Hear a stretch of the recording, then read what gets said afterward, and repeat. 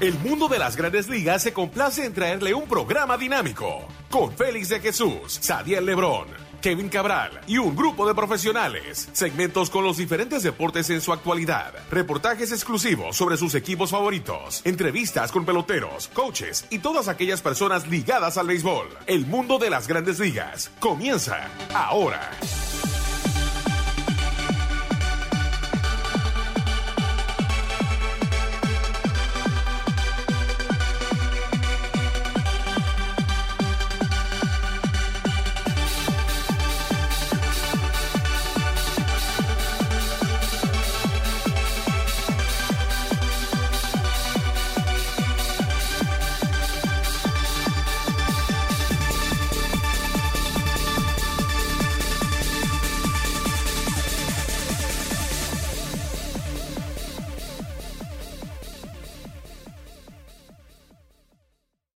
Bienvenidos a otra emisión de su programa El Mundo de las Grandes Ligas, podcast. Puede escuchar, claro, por Google, al igual el sistema de Android y el sistema de Apple. Aquí con ustedes, Kevin Cabral, servidor Félix de Jesús, con todo lo que está pasando en las Grandes Ligas. Menos de 2 semanas para terminar lo que es la temporada regular, pero wow, la postemporada va a ser bastante interesante. Le tenemos entrevistas, como siempre, después del programa. Y también darle las gracias a nuestro productor Michael Colson, que está aquí semanalmente con ustedes. Bueno, con eso vamos a darle la bienvenida a Kevin Cabral. ¿Qué tal, Kevin? Muy buenas, Félix. Mi saludo para ti y para todos los amigos oyentes del mundo de las grandes ligas, y aprovechar en el inicio para, mostrar nuestra solidaridad con los hermanos mexicanos que ayer sufrieron un terrible terremoto de 7.1 en la escala de Richter en el área de Puebla y Ciudad México, así que nuestra solidaridad con ellos y también con los hermanos puertorriqueños que en este momento sufren el paso del huracán María por la isla, esperando también que el Todopoderoso nos proteja en el paso por la parte norte de República Dominicana de ese mismo fenómeno natural. Así que ojalá que esos hermanos puedan sobreponerse rápido de estas situaciones tan difíciles, Félix. Sí, parece que cada cuantos años como que todo esto pasa en Latinoamérica. Esperamos, como dijo Kevin, que sabemos que en México hubo tragedia, pero a ver si Puerto Rico se libra de lo que es muertes, como pasó en México, y otra vez estoy de acuerdo con Kevin. En lo que es materia de béisbol, Kevin, y comenzamos con los Yankees, que ya están sólidos en esta posición para que el wild card se juegue en el Yankee Stadium. Y si es con Minnesota, es un equipo de los Yankees que lo ha dominado cuando juegan las postemporadas los últimos años.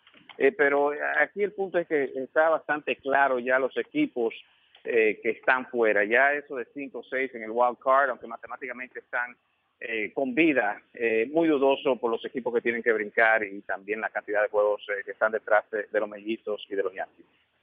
Es así, Félix, y tú sabes que los Yankees han estado jugando muy buen béisbol, han ganado 8 de sus últimos 10, han logrado esas 2 victorias contra Minnesota, que como tú decías, es un equipo al cual los Yankees han dominado, y la realidad es que ya el conjunto neoyorquino, con su número mágico ya bien cerca para clasificar, específicamente los Yankees tienen su número mágico para asegurar un puesto en los playoffs en 5 después de la actividad de ayer, y parece que el equipo, mira, Anaheim, que está a juego y medio de Minnesota, le toca una serie contra el mejor equipo del béisbol en este momento, que es Cleveland.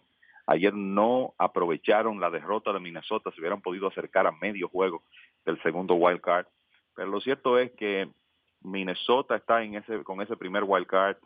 Juegan hoy temprano contra los Yankees, Anaheim a juego y medio, después Texas a 3 partidos y medio, y de ahí en adelante es difícil. Honestamente, el mismo equipo de Texas, tomando en cuenta el tiempo que resta, pues tiene una lucha bastante cuesta arriba para poder pasarle a por lo menos 2 equipos. O sea que poco a poco, definiéndose las cosas en cuanto a los puestos de postemporada, los Yankees con una oportunidad de alcanzar a Boston, porque están a 3 juegos y el número mágico está en 9. El problema es que no quedan juegos entre ellos y eso le va a hacer la vida difícil a los Yankees. Y pienso que Boston ha obtenido 2 victorias muy importantes contra los Orioles de Baltimore en entradas extra, lunes y martes, que los ha colocado en una buena posición. Cleveland ya clasificado, Houston por igual, o sea que la situación bastante definida en la Liga Americana. Y en cuanto a la Liga Nacional, Washington ganó su división, los Dodgers tienen su número mágico en 2 para asegurar la suya, ya aseguraron una plaza en los playoffs. Los Cachorros, bueno, el equipo más caliente a la hora buena en las grandes ligas con 7 victorias en forma consecutiva, y en realidad no han podido alejarse más porque Milwaukee ha ganado sus últimos 3. Pero los Cachorros se puede decir que sacaron de circulación al equipo de San Luis con una barrida el pasado fin de semana, y en el Milwaukee con unos partidos pendientes todavía está a 3 juegos y medio. O sea que los Cachorros se ven en bastante buena posición, y en el wild card, bueno, Arizona ya cerca de asegurar una plaza en los playoffs, y la lucha interesante por el segundo wild card, porque al ganar Milwaukee ayer y perder Colorado nuevamente en San Francisco, la diferencia entre Rockies y Milwaukee apenas un juego ahora, o sea que ojo con esa lucha por el segundo wild card de la Liga Nacional. Mirando, y ya tú lo mencionaste, Kevin, no juegan entre sí el equipo de Boston, los Yankees. Básicamente los Yankees, Girardi y también la gerencia va a tener que poner en orden lo que es la rotación. Todos pensamos que Severino puede ser ese lanzador que lance, no ha pichado frente a los Mellizos este año, o sea que no lo conocen y todos sabemos lo que ha hecho Severino esta temporada, pero tú lo ves así que ya Girardi tiene que estar pensando más en este juego que ganar la división del Este. No, definitivamente, Severino lanza hoy y yo creo que desde ya tiene que comenzar el plan para que él esté con su descanso normal para tirar en ese partido de wild card. Él tiene que ser el pitcher de ese partido como mejor lanzador en este momento de los Yankees, y parece que ellos van a poder asegurar primero la clasificación y después el primer wild card, y por tanto la ventaja de casa, con suficiente tiempo para poder acomodar su rotación de manera que sea Severino que tire ese partido.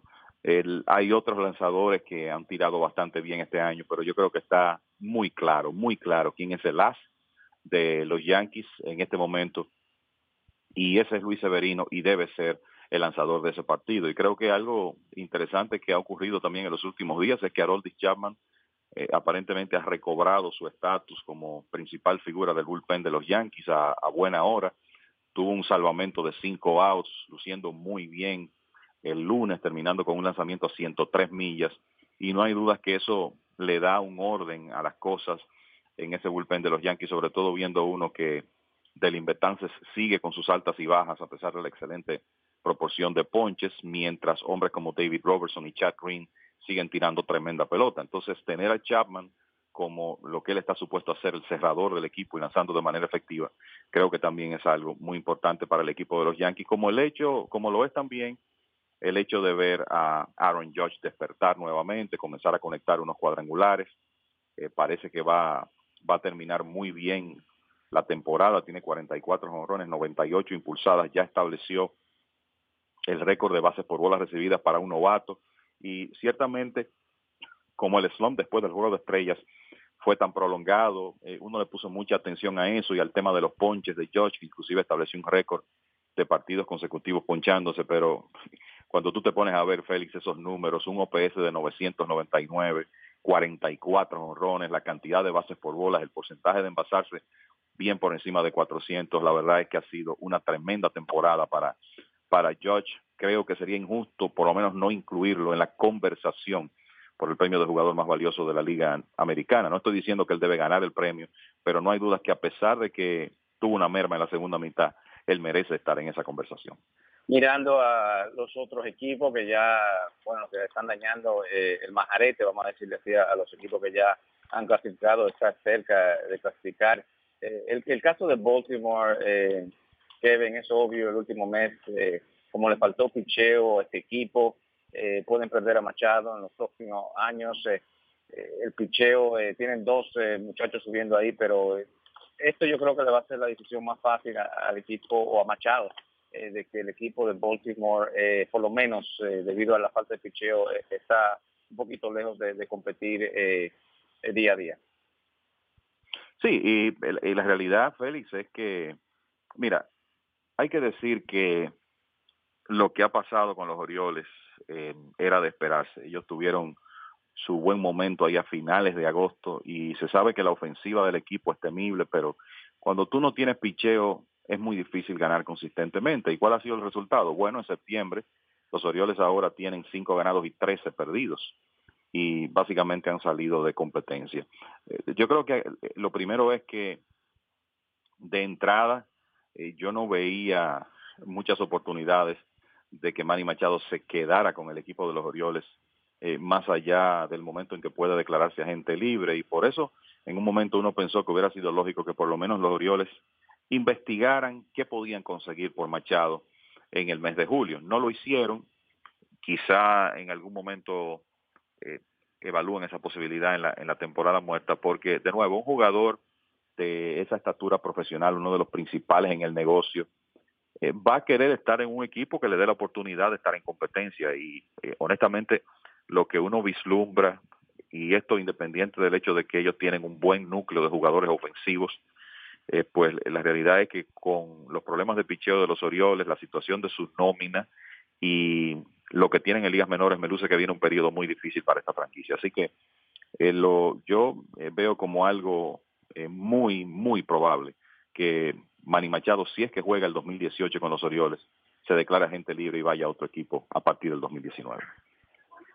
Mirando a lo que el equipo de los Yankees que se piensa, estaban por los servicios de Machado y el mismo Bryce Harper, ya con lo que hemos visto de Judge, tal vez Harper no sea de tanta necesidad. Pueden ser los Yankees que tienen a Todd Frazier y Chase Headley por un año más. Puede ser un sitio donde Machado pudiera al final firmar con ellos. A mí me parece que sí, Félix. O sea, los Yankees están muy bien resguardados en su outfield. No se puede decir lo mismo de las esquinas del cuadro interior, tomando en cuenta Headley, Frazier, la incertidumbre con Greg Bird y su salud para los próximos años. Y en el caso de Frazier, él está firmado por esta temporada, o sea, será agente libre, y yo no vislumbro que los Yankees vayan a pensar en la posibilidad de mantenerlo en el equipo. En el caso de Headley, su último año de contrato es el próximo, lo que quiere decir que se puede decir que las condiciones están dadas para que los Yankees por lo menos hagan un intento con Manny Machado. Hay que ver si, tomando en cuenta que ellos han estado tan reacios a pagar el llamado luxury tax, si realmente se embarcan en firmar un jugador de esa naturaleza, porque tenemos que estar claros. Machado es un jugador que no va a ser accesible para todas las franquicias de grandes ligas si él puede mantener su nivel de producción en la próxima temporada, porque estamos hablando de uno de los primeros 5 jugadores de todo el negocio, que obviamente va a conseguir un mega contrato que no puede ser pagado por la mayoría de las franquicias de grandes ligas. Así que eso, pues yo creo que incluye a los Yankees, a Boston, a los Dodgers, a los sospechosos tradicionales en este tipo de situación, pues los pone a ellos en la lista de posibles destinos para Manny Machado, dependiendo, claro, de las necesidades de cada equipo, porque quizá Boston piensa, bueno, mejor nosotros utilizamos ese dinero que le pagaríamos a Machado de otra forma porque tenemos a Rafael Devers, para mencionar un caso, quizá con un equipo como los Dodgers él pueda encajar mejor. O sea que va a ser muy interesante ver lo que ocurre en el próximo año. Hablando del equipo de Boston, regresa Price, pero ya está como relevo en estos momentos. Todavía se le debe mucho dinero, ha tenido su problema con la prensa, más bien con un Hall of Famer como ese Eckersley, y todavía uno ya ve ese contrato. Kevin, hemos llegado al punto que uno dice, wow, de verdad es un contrato que ha sido un desastre a los Pablo Sandoval para este equipo de Boston. Sí, la verdad es que no se ve bien ahora, pero te voy a decir algo, Félix. A corto plazo podría ser interesante lo que ocurre aquí, porque si Price está saludable, con su experiencia, la variedad de lanzamientos que él tiene, la realidad es que con miras a la postemporada puede ser un súper relevista para este equipo, capaz de tirar entradas múltiples y, como ha dicho John Farrell, quizá convertirse en el Andrew Miller del equipo de Boston para esta postemporada. Ya lo de 2018 en adelante yo creo que va a depender de dos factores muy importantes. El primero es la salud de David Price, es lo primordial, y lo otro es si él logra realmente hacer las paces con la prensa de Boston y hacer, vamos a decir, llevadero el tiempo que le queda en esa ciudad. Sabemos que Price tiene una opción de escape en su contrato, pero dudamos muchísimo que él la invoque porque, por un lado, él no ha sido, y debo estar claro, hay que estar claro, Félix, vamos a decir que él no ha llenado las expectativas en Boston. Este hombre ganó 17 juegos el año pasado. El problema ahora es su salud. No hay certidumbre con eso, y además está el tema de cómo su imagen ha sufrido por lo mal que él se ha manejado en Boston. Entonces, en realidad, si él invoca esa cláusula, no va a conseguir un contrato que se parezca al que tiene, por lo que me luce que el equipo de Boston está básicamente obligado a mantener a Price y viceversa. Entonces, creo que si él es inteligente, él tiene que tratar de encontrar un punto de equilibrio aquí y hacer esa relación con el equipo, con la prensa, con la ciudad, lo más llevadera posible mientras esté ahí. Y si él logra eso y está saludable, yo creo que puede ser un lanzador productivo para los Medias Rojas. Lo importante aquí a corto plazo es que si este proyecto funciona, y viendo, por ejemplo, cómo ha lucido los últimos 2 días Carson Smith, relevista de Boston, que ya ha regresado con el conjunto, ese podría ser un bullpen bien interesante para la postemporada, con Kimbrel, con Price en ese rol diferente, con un Carson Smith saludable, Matt Barnes y los demás brazos que tiene a su disposición el dirigente John Farrell. Hay mucho más en su programa, El Mundo de las Grandes Ligas, podcast, claro, Android, también por el sistema de Apple, aquí con ustedes, Kevin Cabral y Félix de Jesús. Vamos a una pequeña pausa y regresamos con mucho más. Scherzer ha llegado a un hito personal. También Girardi, como maneja el picheo, ha sido algo de conversación últimamente. A la pausa y ya regresamos con mucho más.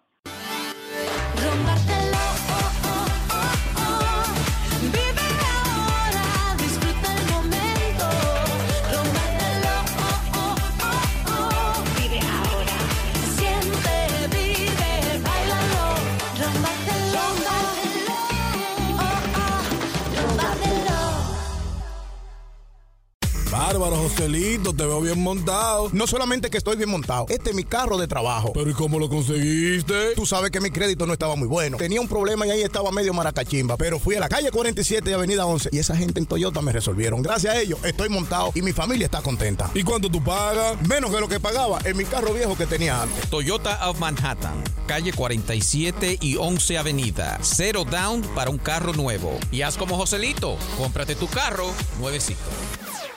Con más de 30 años de experiencia en odontología, el Dr. Regus ofrece la última tecnología en regeneración de los huesos y tejidos. También blanqueamiento dentales, braces invisibles. Tenemos parqueo gratis. Y si usa transporte público, es fácil llegar en el tren A o el tren 1. Estamos a solamente una cuadra. La parada es la 207 en Manhattan.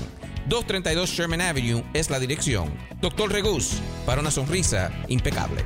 El número a llamar para su cita es el 212-304-0186. 212-304-0186. Bueno, de regreso a su programa El Mundo de las Grandes Ligas. Recuerden, después de la pausa venimos con entrevistas para ustedes directamente desde el Yankee Stadium. Los Yankees adentro, aunque matemáticamente otros equipos también, mellizos, angelinos, ya los otros, es difícil mencionarlo porque ya básicamente están fuera para lo que es la posición de comodín. Ya sabemos los campeones en la división oeste, central, y la disputa todavía Boston y Yankees. Mencionamos que los Yankees ya tal vez preparado su rotación para un posible juego de comodín en menos de 2 semanas. En la Liga Nacional, nacionales, también hace tiempo ganaron su división. Los Dodgers ahí ya están en los playoffs y los Cachorros peleando ahí, aunque han jugado bien últimamente. Y si uno mira eso, Kevin, y claro, estamos con Kevin directamente de la República Dominicana, los Cachorros habían ganado 5 o 6 en línea y parece que sí, que gateando, vamos a decirlo así, van a ganar su división, un equipo que comenzó malísimo después de ser campeones mundiales, claro, el año pasado. Sí, la realidad es que ha sido una especie de montaña rusa esta temporada para el equipo de los Cachorros, altas y bajas constantemente. Afortunadamente para ellos han logrado esta racha positiva en el momento en que la necesitaban. Esa es la realidad. Y como decía, ganaron esa serie importantísima contra los Cardenales en el fin de semana, barrieron esa serie. Todavía tienen una serie pendiente contra Milwaukee que comienza mañana jueves. Es una serie de 4 partidos. Y yo te diría que si los Cachorros por lo menos salen con Milwaukee a la misma distancia en el standing, en otras palabras, si pueden dividir esa serie, creo que van a estar bien posicionados para ganar la división, independientemente de que también tienen 4 juegos en San Luis a partir del lunes. O sea que vienen unos días, unos poco más de una semana, donde ya las cosas podrían definirse de manera completa en esa división, pero estoy de acuerdo contigo. Creo que ellos están ahora mismo en una muy buena posición para ya ganar la división. Y quién sabe lo que este equipo, con la experiencia acumulada del año pasado, puede hacer en una serie corta, en base al talento que tienen, al hecho de que hombres como Anthony Rizzo y Chris Bryant han comenzado a producir como lo hicieron el año pasado, sobre todo Bryant, porque la realidad es que Rizzo ha tenido otra gran temporada.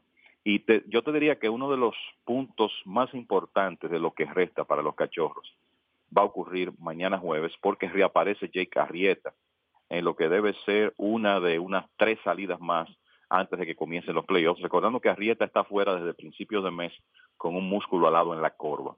Él era el lanzador que mejor estaba tirando de la rotación de los Cubs. Ahora Kyle Hendricks está luciendo muy bien en sus últimas presentaciones, pero no hay duda que Arrieta, si está saludable, debe ser el pitcher quizá más importante en esa rotación en este momento. En el 2016 fue John Lester, pero Lester no ha tenido la clase de temporada que tuvo el año pasado. Y la salud de Arrieta para mí podría ser un factor muy importante para determinar el destino en los playoffs del equipo de los Cachorros. Así que ojo con esa salida de Arrieta mañana en el Miller Park de Milwaukee. Mirando lo que hizo Max Scherzer, otra vez 250 ponches. Y qué si tenemos Kershaw al lado zurdo, tenemos entonces Scherzer derecho. Yo diría que en estos momentos son los mejores lanzadores. ¿Cómo ve a Scherzer y el visto personal que tiene el hombre ya? Bueno, yo creo que es una demostración de la clase de lanzador de poder que ha sido Scherzer. Hay que decir que hasta ahora la enorme inversión de más de $200 millones que hizo el equipo de Washington se ve muy bien. Estamos hablando de que los únicos lanzadores que han logrado esa hazaña, los otros 3 son todos miembros del Salón de la Fama: Randy Johnson, Pedro Martínez y Ferguson Jenkins, para que ustedes tengan una idea de la categoría o del club exclusivo en el que está Scherzer en este momento. Él viene de ganar el premio Cy Young de la Liga Nacional el año pasado. Ha sido top 5, o sea, ha quedado entre los primeros 5 en las votaciones por el Cy Young 4 años consecutivos. Me parece que va a extender esa racha con lo que está haciendo. Es una competencia que está interesante, el Cy Young de la Liga Nacional, porque a pesar de que Clayton Kershaw perdió esta semana, tiene todavía 17 victorias y 3 derrotas, y es el líder de efectividad de la liga. Zach Greinke está metido muy de lleno en esa competencia también, y el propio Scherzer, lo que quiere decir que no se sabe dónde está el dinero en esa lucha por el premio Cy Young, pero va a estar entre esos 3 lanzadores, y eso incluye a Scherzer una vez más entre los primeros, posiblemente entre los primeros 3 de la liga. Con 32 años ya este hombre tiene más de 2.100 ponches, 140 victorias. Es un caballo, un hombre que toma su turno regularmente en la rotación. Este año tuvo algunos problemitas, primero en los entrenamientos con un dedo de su mano de lanzar, después en el cuello, pero la realidad es que el hecho de que tenga 4 temporadas consecutivas de 250 o más ponches, 6 consecutivas de 200 o más ponches, es una demostración de que es un as genuino, un real número 1 de rotación. Y todo el crédito para él por esa hazaña, sobre todo en esta época, Félix, donde hay tantos controles con los lanzadores abridores, y tú ver un pitcher que logre algo de esa naturaleza es realmente significativo. Buen contrato entonces hasta ahora el de Scherzer. Ya mencionamos el de Price, tal vez un desastre para el equipo de Boston. Kershaw también, aunque ha estado lesionado, cuando lanza bien. pero no solamente lanzadores, sino se establece marca, Kevin, en lo que es cuadrangulares este año. Ponche o cuadrangular es lo que estamos viendo ahora en las grandes ligas. Varios jugadores van a llegar a 30 cuadrangulares, muchos a 40, y es interesante porque ha cambiado totalmente el juego y parece que la gente quiere la ofensiva y por fin ha llegado otra vez a las grandes ligas. Bueno, y ha llegado hasta un punto que realmente llama la atención, y la realidad es, Félix, que hay un cambio de filosofía que se está notando en grandes ligas. Hoy en día, en realidad ya cuando los bateadores están en ligas menores, la instrucción que reciben es diferente, y básicamente el mensaje es: trata de hacer swing para levantar la pelota, no te preocupes por los ponches. Los cuadrangulares tienen valor. Si tú puedes sacar la pelota del parque, vas a conseguir contratos, y yo creo que eso se combina con el hecho de que los atletas están cada vez mejor preparados físicamente, son más grandes, más fuertes. A mí me parece que este año, a pesar de que eso ha sido negado por Major League Baseball, hay un tema con la pelota. Parece que está saltando más, porque hay unos datos que son realmente llamativos. Tú hablabas de jonrones y ponches. Bueno, ya se estableció el récord de jonrones, rompiendo el del año 2000. El año 2000, el pico de la llamada era de los esteroides, 1998, 99, 2000. Y lo que es interesante es cómo se reparten esos cuadrangulares. En aquella época teníamos una gran cantidad de jugadores con 40 o más jonrones, algunos con 50 o más, otros con 60 o más. Hoy en día, en realidad no tienes tantos jugadores con esa cantidad de jonrones, pero te encuentras con que hay unos 108 jugadores con 20 o más cuadrangulares en grandes ligas. Se va a establecer una nueva marca en ese sentido. Pero hay otros 15 que tienen por lo menos 18. O sea que la cantidad ese récord se va a romper por mucho. Y hay un total de 153 jugadores de grandes ligas que tienen 15 o más cuadrangulares. Si tú divides 153 entre 30, lo que eso nos indica es que hay en promedio unos 5 jugadores por cada equipo que tienen por lo menos 15 jonrones.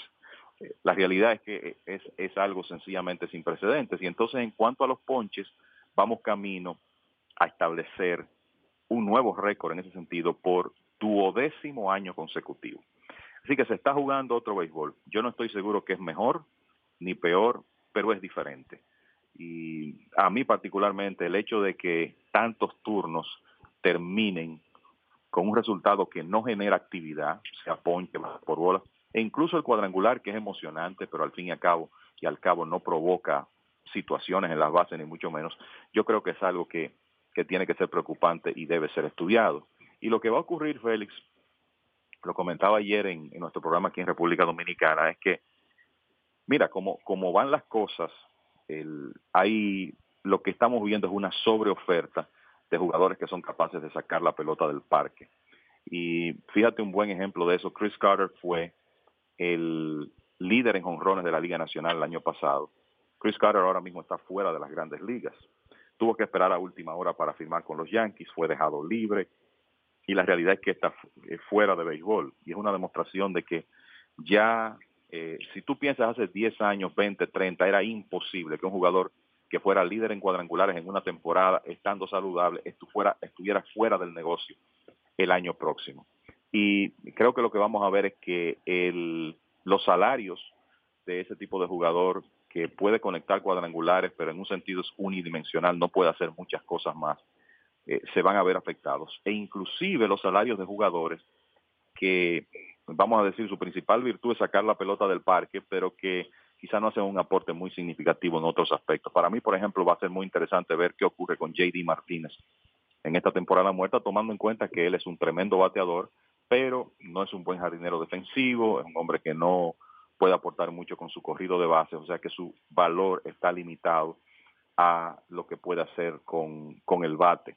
Y no estoy diciendo que él no va a conseguir contrato, porque obviamente lo va a conseguir, pero quizá no la clase de contrato que él espera, que fue lo que le ocurrió en la pasada temporada muerta a hombres como Carter y como el mismo Mike Trumbo. O sea que sí se estableció un récord de cuadrangulares y en realidad es una época de oro en ese aspecto. pero yo creo que no todo es positivo con este béisbol que tenemos hoy en día, independientemente del hecho de que sabemos que al fanático le gusta el cuadrangular.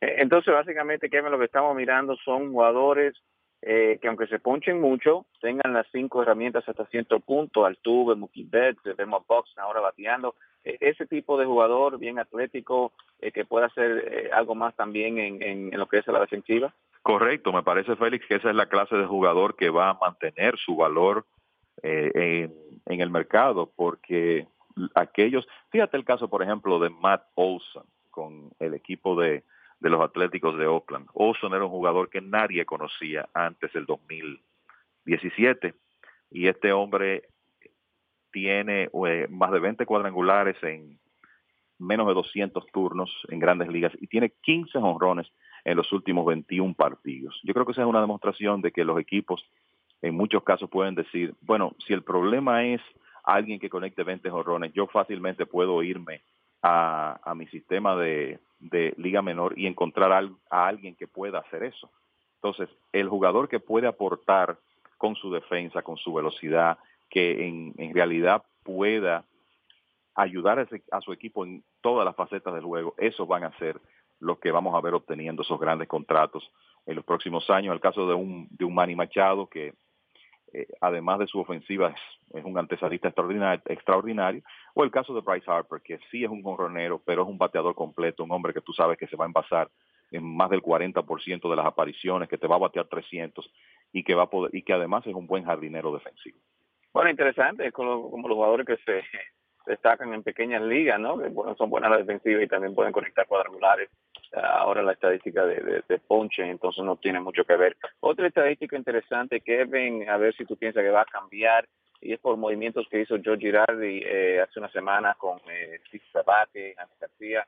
Estaba ganando el juego por unos cuantos puntos. Entendemos que el equipo de los Yankees está en plena pelea por ganar esa división. Eso es lo que ellos buscan, pero él lo sacó pactándole un out para conseguir la victoria. 5 innings son necesarios para conseguir la victoria en el béisbol, pero con el picheo que hemos visto últimamente, lo que los indios hicieron el año pasado, de entrar medio relevo cuando más se necesita, el caso de Andrew Miller, ¿tú crees que esa estadística va a cambiar? Porque te digo la verdad, enojados los jugadores con Girardi, que lo sacan antes de conseguir victoria, porque por eso es que le pagan a los jugadores en la temporada muerta.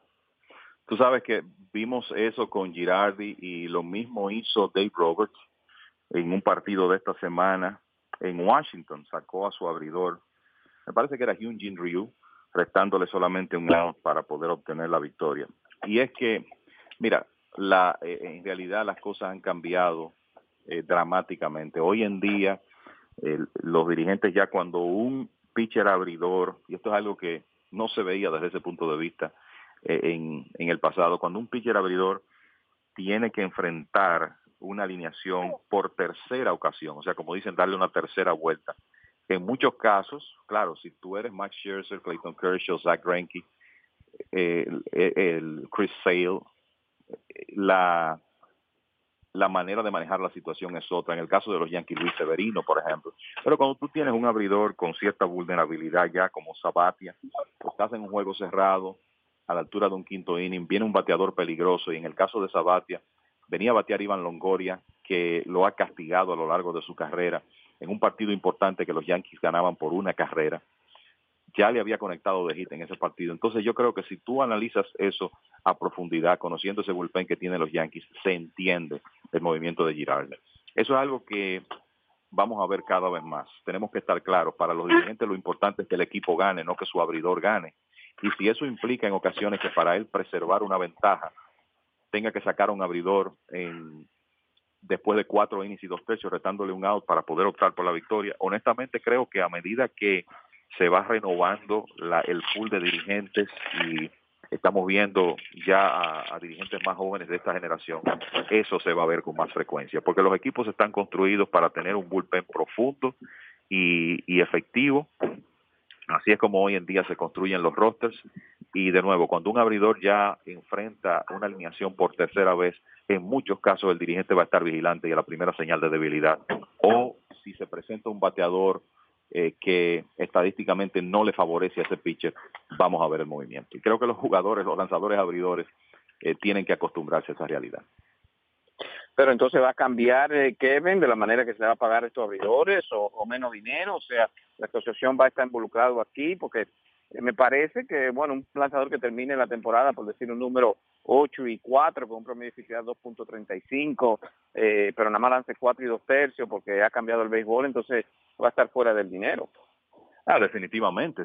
Si tú eres un abridor de 5 entradas, para que redondeemos un número, eso se va a reflejar en la cantidad de innings que tú lanzas contra un pitcher como un estelar real, como un Scherzer, un Kershaw, que normalmente promedian 7 entradas por salida. Está claro que los salarios no van a ser iguales. Y yo creo que todo es en función de la efectividad del lanzador, Félix. Si un pitcher demuestra que es confiable consistentemente para que no lo saquen en el quinto episodio para poder llegar a un séptimo inning, pues los managers le van a permitir eso. Los que prueben que en realidad solo son confiables enfrentando una alineación en 2 ocasiones y luego tiene que venir la caballería a protegerlo, pues obviamente van a cobrar de otra forma. Y va a ser interesante también ver qué ocurre en el futuro con los salarios de los relevistas intermedios, porque resulta que en el béisbol se le paga muy bien a los abridores y a los cerradores. Y hay relevistas intermedios que en muchas ocasiones son altamente importantes en un equipo que no reciben la misma clase de beneficio económico. A medida que el béisbol evoluciona, puede que eso cambie. Y yo no estoy diciendo que esta evolución sea mejor o peor, pero la realidad es que está ocurriendo, y está ocurriendo porque los equipos se están manejando cada vez más en base al análisis estadístico, y el abridor que ya después que llegue una quinta entrada, en realidad va a tener que probar con sus números que de ahí en adelante él es confiable para que su manager lo deje en el montículo. Wow, va a ser muy interesante entonces por dónde va el béisbol por ahí, porque me imagino que también lo puede cambiar los dueños, y como tú mencionaste, tener 1 o 2 confiables, entonces mucho quedarse fuera del dinero si no llegan a la quinta entrada y buscan la victoria. Bueno, Kevin, eso ha sido un resumen de lo que está pasando y claro, amigos oyentes, al igual que Michael, ¿algunos comentarios finales?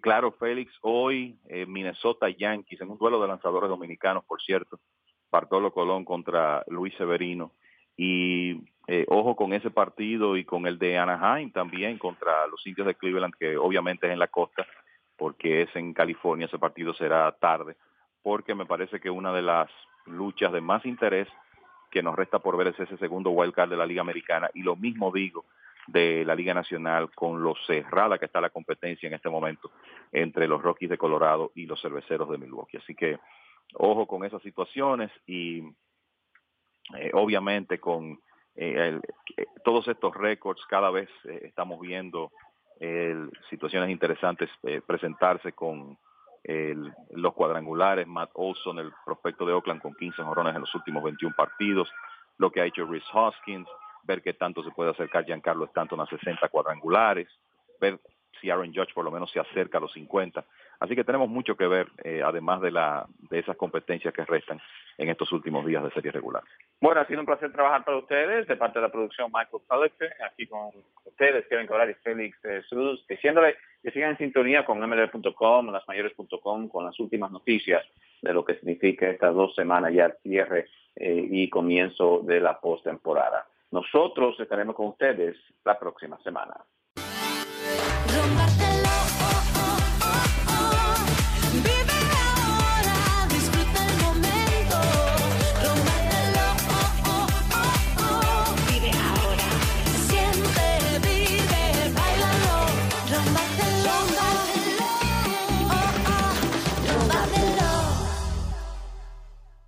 Bárbaro, Joselito, te veo bien montado. No solamente que estoy bien montado, este es mi carro de trabajo. ¿Pero y cómo lo conseguiste? Tú sabes que mi crédito no estaba muy bueno. Tenía un problema y ahí estaba medio maracachimba. Pero fui a la calle 47 y avenida 11 y esa gente en Toyota me resolvieron. Gracias a ellos estoy montado y mi familia está contenta. ¿Y cuánto tú pagas? Menos que lo que pagaba en mi carro viejo que tenía antes. Toyota of Manhattan, calle 47 y 11 avenida. 0 down para un carro nuevo. Y haz como Joselito, cómprate tu carro nuevecito. Con más de 30 años de experiencia en odontología, el Dr. Regus ofrece la última tecnología en regeneración de los huesos y tejidos. También blanqueamiento dentales, braces invisibles. Tenemos parqueo gratis y si usa transporte público es fácil llegar en el tren A o el tren 1. Estamos a solamente una cuadra. La parada es la 207 en Manhattan. 232 Sherman Avenue es la dirección. Dr. Regus, para una sonrisa impecable. El número a llamar para su cita es el 212-304-0186. 212-304-0186. Y esta fue una presentación del mundo de las grandes ligas con Félix de Jesús, Sadiel Lebrón y Kevin Cabral. Les invitamos para nuestra próxima edición con un programa igual o mejor que este. Muchas gracias por sintonizar el mundo de las grandes ligas.